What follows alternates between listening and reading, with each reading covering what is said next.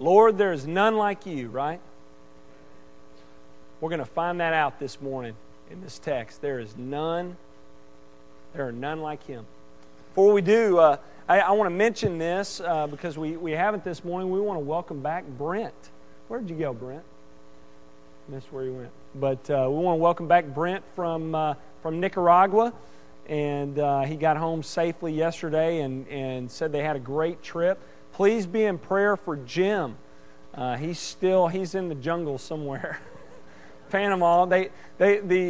What they told him was, I think he brought a hammock and a bug net, and they said bring a plate, a fork, and a cup. So that's what he has out there. I'm picturing something like Survivor Man. They're going to be trapping squirrels, and I don't know. But be praying for him that he stays healthy.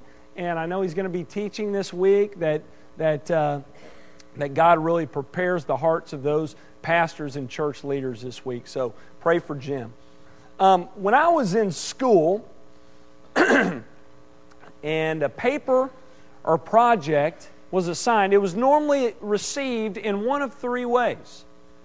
There was the first group who weren't really concerned about it at all. They were going to worry about it later if they're going to worry about it at all.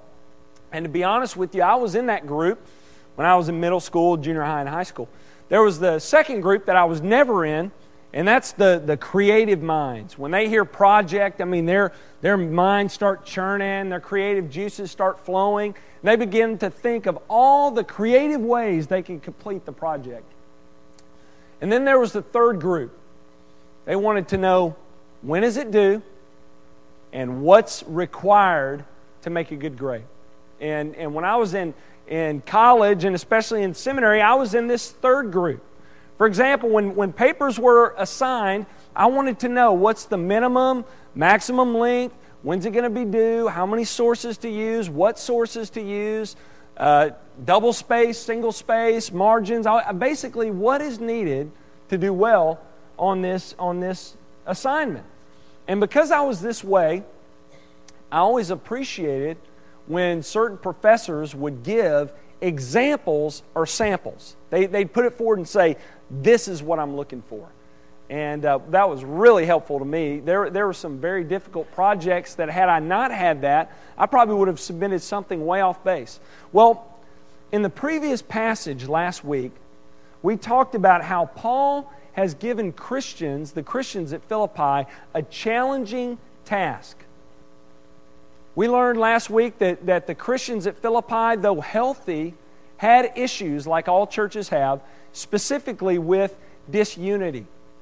And so in verses 1 through 4, Paul calls for them to be unified, and he shows them and tells them basically that humility is the pathway to unity. And we also talked about last week how this is challenging, even though we know that it's challenging, right?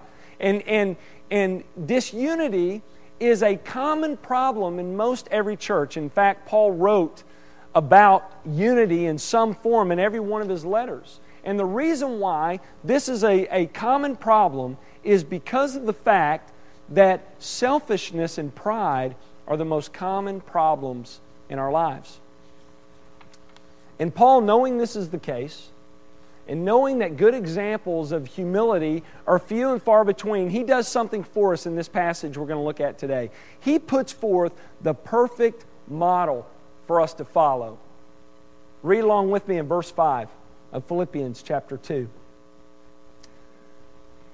Paul says, "Have this mind among yourselves, which is yours in Christ Jesus." In other words, Paul says, look to Christ.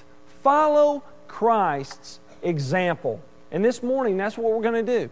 We're going to look to Christ's perfect example of humility and discuss how we as believers can experience joy through following Christ's example of humility.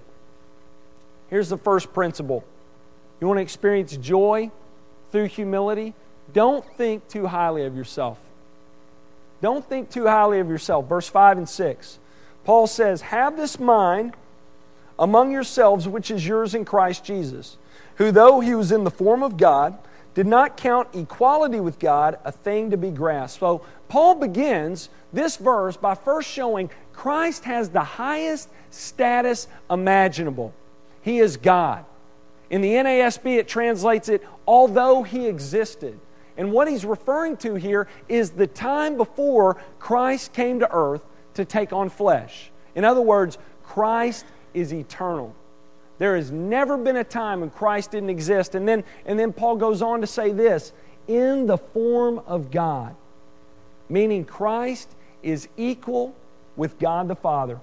So Paul is basically saying this, before coming to earth, before taking on flesh, Christ existed as the eternal Son of God, equal in person to God the Father. And then he goes to say this, but even though that's the case, even though Christ was equal in nature and in essence and in form with God, Paul tells us Christ refused to selfishly cling to His equality with God. Now I want you to think about something before we go on here. Aren't you glad He didn't cling to it? Aren't you glad He didn't say, I have the same nature and essence and form with the Father, I'm equal to Him, and I refuse to become a part of my creation because I am Creator God? Aren't you glad He didn't say that? Aren't you glad He didn't cling to His equality with God? But Paul tells us instead, He humbled Himself. He humbled Himself. Now this doesn't mean that Christ gave up His authority or ceased to be God. It just means that He didn't cling to all the advantages that come with being with God. And here's what's ironic about that, and this is, I think, Paul's point that he's making here. What's ironic is that Christ, who is in the very nature, form, and essence with God, did not cling tightly to the advantages of being God, but humbled Himself. And we, as individuals who are not even close to being who He is, refuse to humble ourselves. It's important for us to be reminded continually of the fact that Christ humbled Himself and how He humbled Himself, because let's be honest, we think too highly of ourselves, don't we? My daughter Ava, and I know I use her a lot in our examples, she's good for illustrations. She doesn't like to clean her room. In fact, she just thinks she's above it. And in fact, the other day, she told me, she pointed the finger at me and said it was my job to clean her room. Yeah, pray for us. And I was in there and I was helping her clean the other day. And I was trying to teach her, you clean up after you mess up. And I noticed she's just over there playing with her toys and getting more toys out. And I thought, what is wrong with this picture? I'm the dad. I didn't make the mess, and I'm the dad. I'm in control, and I'm the one cleaning. And my daughter somehow thinks that it's below her to clean her room. But we often do this, don't we? We often think in this way. We often think we're above certain things that we should, in fact, be doing. And the world kind of tells us this, doesn't it? The world tells us if you want to experience joy, you got to think highly of yourself.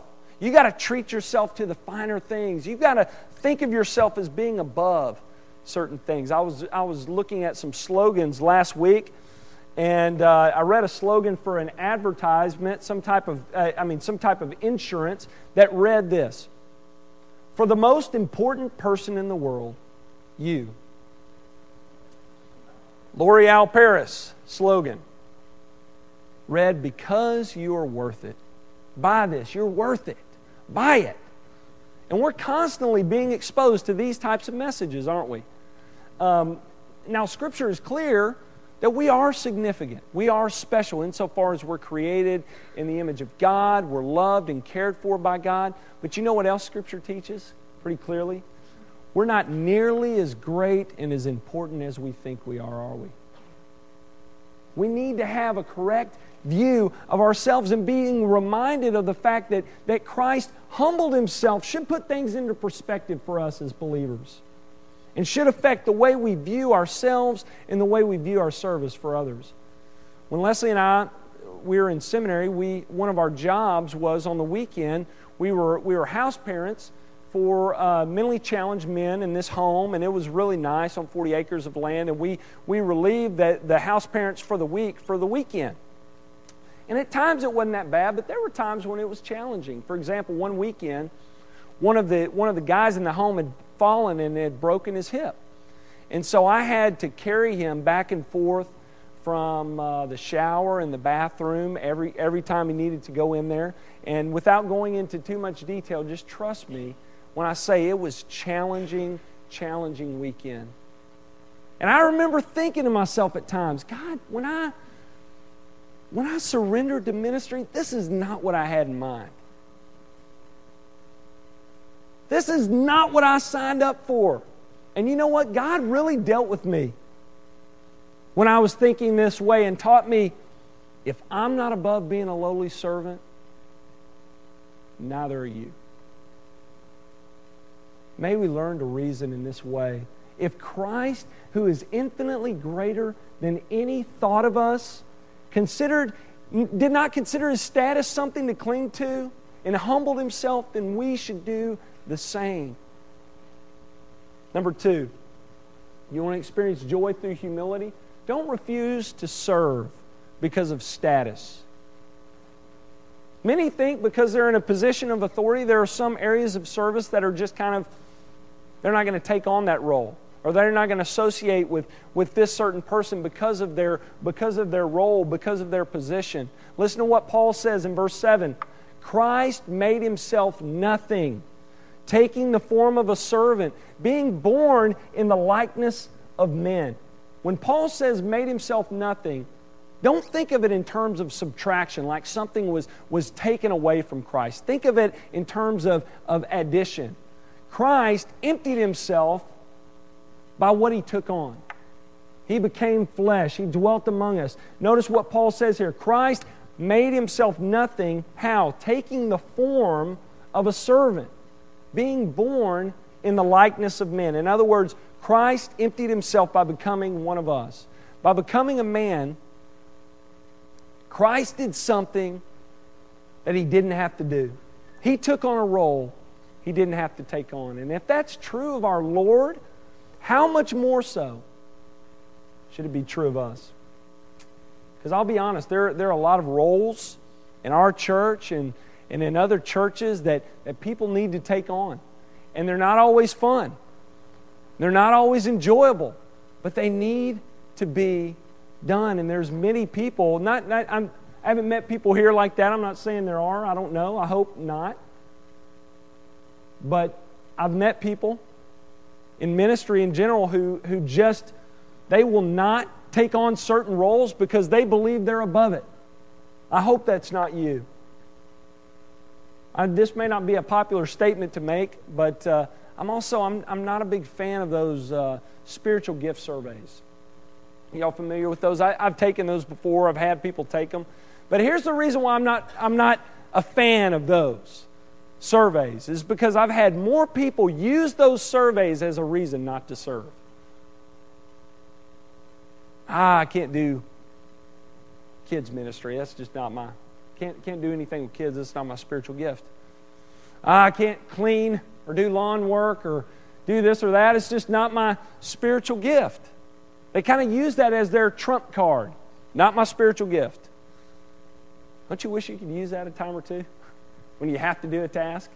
You know, I wish I could have used a trump card and say, hey, it's not my spiritual gift to carry this guy back and forth from the shower and the bathroom and stuff like that. But when people say that, oftentimes when they make these statements, what they're saying is, that's not my role or my job to do it, or even more, they're saying, that job's not important enough for me to do it. I've known people to refuse to serve in certain areas because they believe they should be in a more significant role of leadership, and they've told me that. To me, those who are willing to pull up their sleeves and to serve and take on difficult tasks and roles that are challenging, those are the ones who are truly ready for leadership. Sometimes God calls us to humble ourselves, doesn't He? And serve in ways that aren't enjoyable. Christ could have rightly said, I'm God. I'm not going to empty myself. I'm not going to become one of my creations because I'm above it. But aren't you glad He didn't? Many of you probably remember not long ago the story of Pat Tillman, football player who walked away from $3.9 million offered to him to play in the NFL, and he walked away from a lucrative career to serve in the military. And that decision ended up costing him his life. He could have chosen to stay and play football and live a life of luxury and reap all the benefits that come with being a professional athlete. But you know what? In his country's time of need, he chose service over status. And that decision cost him his life. Although Christ had every right to stay where He was and to cling to all the benefits that come from being God, instead, He came to us in our time of need. And He gave His life for us. 2 Corinthians 8:9 says, though He was rich, yet for your sake He became poor, so that you, by His poverty, might become rich. And Paul says, have this mind in you. Have this attitude in you. Follow Christ's example and don't refuse to serve because of status. Number 3, to experience joy through humility, we have to be willing to go above and beyond for others. Go above and beyond for others. Paul goes on to say, and being found in human form, He humbled Himself by becoming obedient to the point of death, even death on a cross. Did Jesus go above and beyond? You bet He did, right? Notice first, Paul tells us that He went above and beyond by having a humble attitude. He says Jesus was found in human form. Once again, the Creator enters into creation, not just as a human, but as a lowly human, the son of a carpenter from Nazareth. And what Paul means when he says He was found in human form meant His glory was concealed. He just appeared as another face in the crowd. Look what Warren Wiersbe says about Christ's incarnation. He says, during His incarnate state, He surrendered His right to manifest Himself visibly as the God of all splendor and glory. John wrote in John 1:10 through 11, He was in the world, and the world was made through Him. And what? The world did not know Him. He came to His own, and those who were His own did not receive Him. We're told even the most religious did not acknowledge or believe in Christ. Even his own brothers had their doubts. That would have been tough for me. How about you? Put yourself in Jesus' shoes. You're God. People doubt you. I'm like, you want to doubt me? Let me show you a little something, Reveal a little glory. Smack them upside the head with it. See what they say. But Christ didn't do that, did He? Apart from His transfiguration and certain miracles and His resurrection and ascension, for the most part, He did not avoid this lowly state. His glory is concealed. We're the exact opposite, aren't we? We do all we can to avoid appearing lowly. I mean, nice clothes, I'm guilty of it as well. And cars, and put trophies on the shelves and diplomas on the walls. And I'm not saying that's a bad thing. What I'm trying to get you to understand is the great humility that Christ showed in being one of us. Paul also tells us He humbled Himself. Christ didn't turn people away, does He? There's not certain people He's like, I'm God, I can't go there. He ministers to prostitutes, to tax collectors, to all sorts of sinners. He just He's so generous with His time. He pours His life into these people. Think to yourself, put yourself in Jesus' shoes again. There's certain things we wouldn't do, right? If we're God, certain things we won't do, certain people we won't associate with. The reason why I can say that is we do that now, and we're not God. But Christ didn't. There was no role Christ was not willing to take on. He went so far as washing the dirt from His disciples' feet. And He calls us to do the same. Look what John MacArthur says about Christ. He says, Jesus lowered Himself not only relative to God, but also to other men. Another way Christ went above and beyond is He was obedient for us. Paul says He was obedient. Do you know Jesus not only died for us, He lived for us? If He only had to die for us, He could have come down as a man, gone straight to the cross, and right back up. He entered the world as an infant because He had to live for us. He had to do what Adam failed to do. He had to obey God perfectly in our place and lived His entire life in perfect obedience with the Father. Romans 5:19, we're told, through the obedience of the one, the many will be made righteous. Only through Christ's righteous life can we be considered righteous. But not only that, Paul tells us He went to this extent. He was obedient to the point of death, even death on a cross. Now there's a reason why Paul separates death from death on a cross. Because in those days there was death, and then there was death by crucifixion. The worst form of death imaginable. Crucifixion was the most cruel, painful, shameful form of punishment ever conceived. It was reserved for the lowliest of criminals, the enemies of the state. Do you know that crucifixion was so shameful that no Roman citizen could be crucified, no matter how bad their crime, because of how shameful it was? By putting someone on the cross, what they're saying to the world is, that person is beyond detestable. And that's where Christ went for us. That's where He went, willfully, for us. The Jews also believed and taught that anyone hung on a tree was cursed by God. The law demanded that a corpse be not hang on a tree all night, but should be taken down and be buried because it would defile the land, as it says in Deuteronomy 21. And for that reason, we can be a little more sympathetic to the Jewish people who had difficulty with the crucified Messiah, right?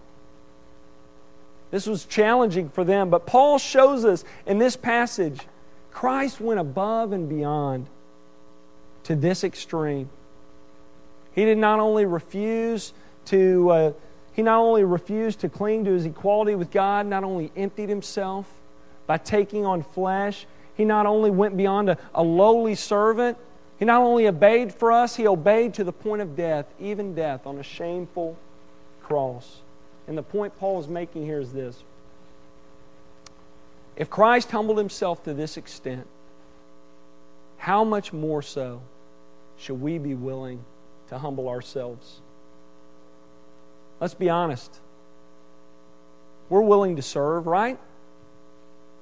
As long as it doesn't cost us too much. I've talked about that. As long as it doesn't cost us too much with our health and our wealth. Man, think about Jim out there. He came to mind while I was going through this. He is truly making a sacrifice for the kingdom. There's a story of a missionary in Brazil who was in a marketplace, and he noticed a stand with a sign that read, "Cheap crosses for sale." And he thought to himself, man, that's what believers are looking for. Cheap crosses. They're willing to bear a cross as long as it's not too costly. And I'm sorry to tell you, there's no such thing. A cross that doesn't cost isn't worth bearing. J.H. Jowett, Dr. Jowett once said this, ministry that costs nothing accomplishes nothing. If we're going to make an impact for the kingdom, if we're going to follow Christ's example, we're going to have to sacrifice. We're going to have to be willing to go above and beyond for others. And you know what the truth of the matter is? God asks so little of us in comparison to Christ.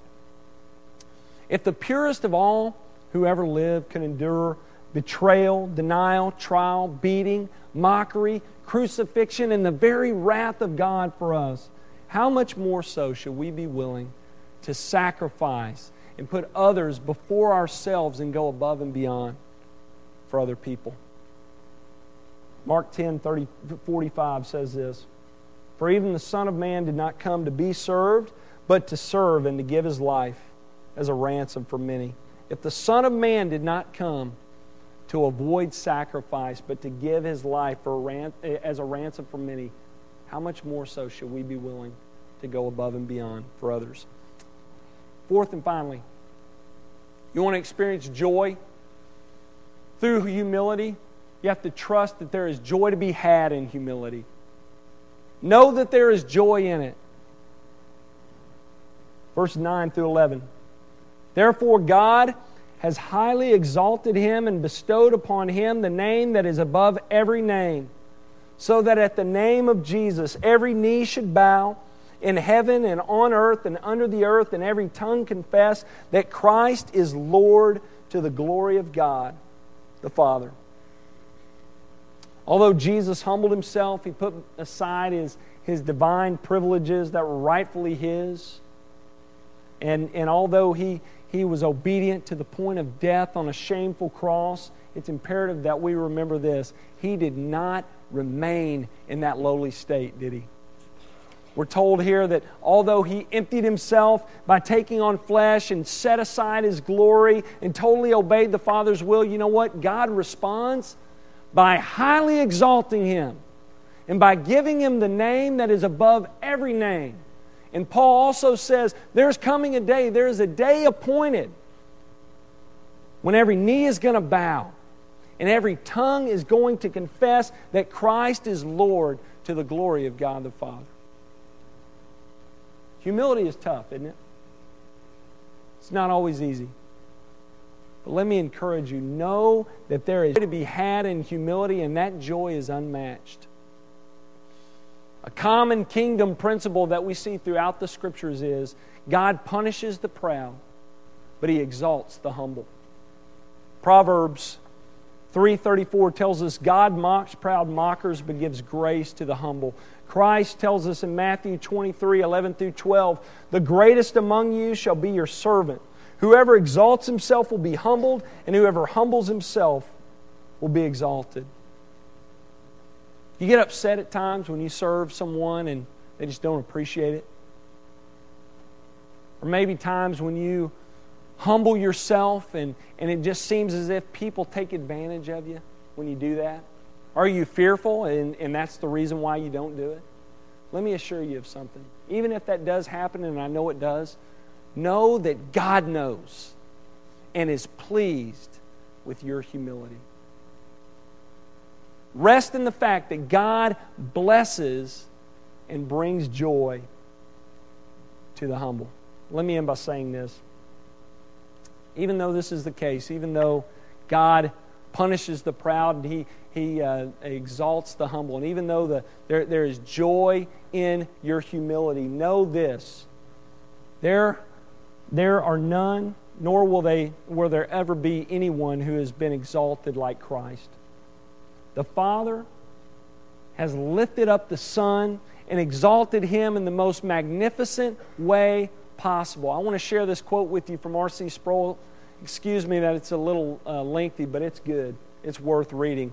R.C. Sproul says this: Jesus is enthroned at God's right hand, and all authority in heaven and on earth has been given to Him. It's a profoundity that Christ now occupies the supreme seat of cosmic authority.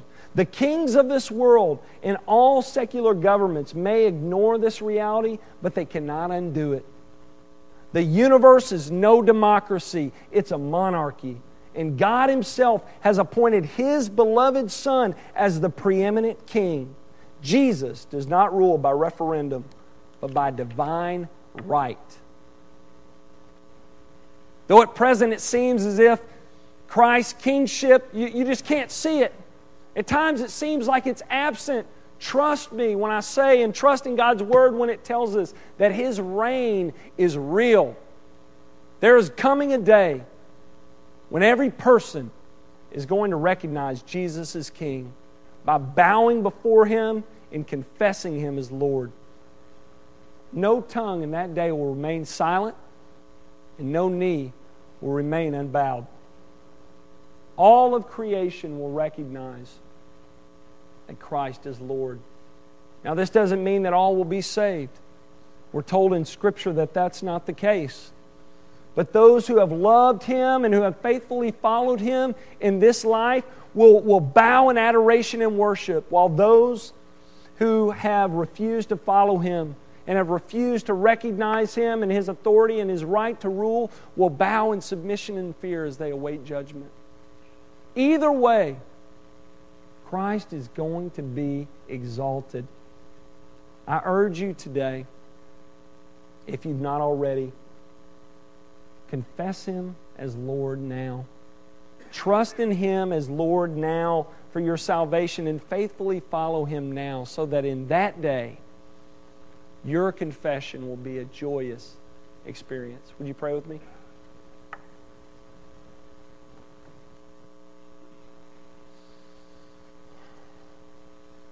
Father, thank You for the example of humility Christ showed us. And grant us with the grace needed to follow His example and to have the mind of Christ in us. If there is anyone here this morning who are refusing to recognize Your authority and Your right to rule, I pray today, God, You would reveal to them that Christ's reign is real. And I pray that they would choose this day to turn from their sins and trust in You alone for salvation and faithfully follow You. In Jesus' name, amen.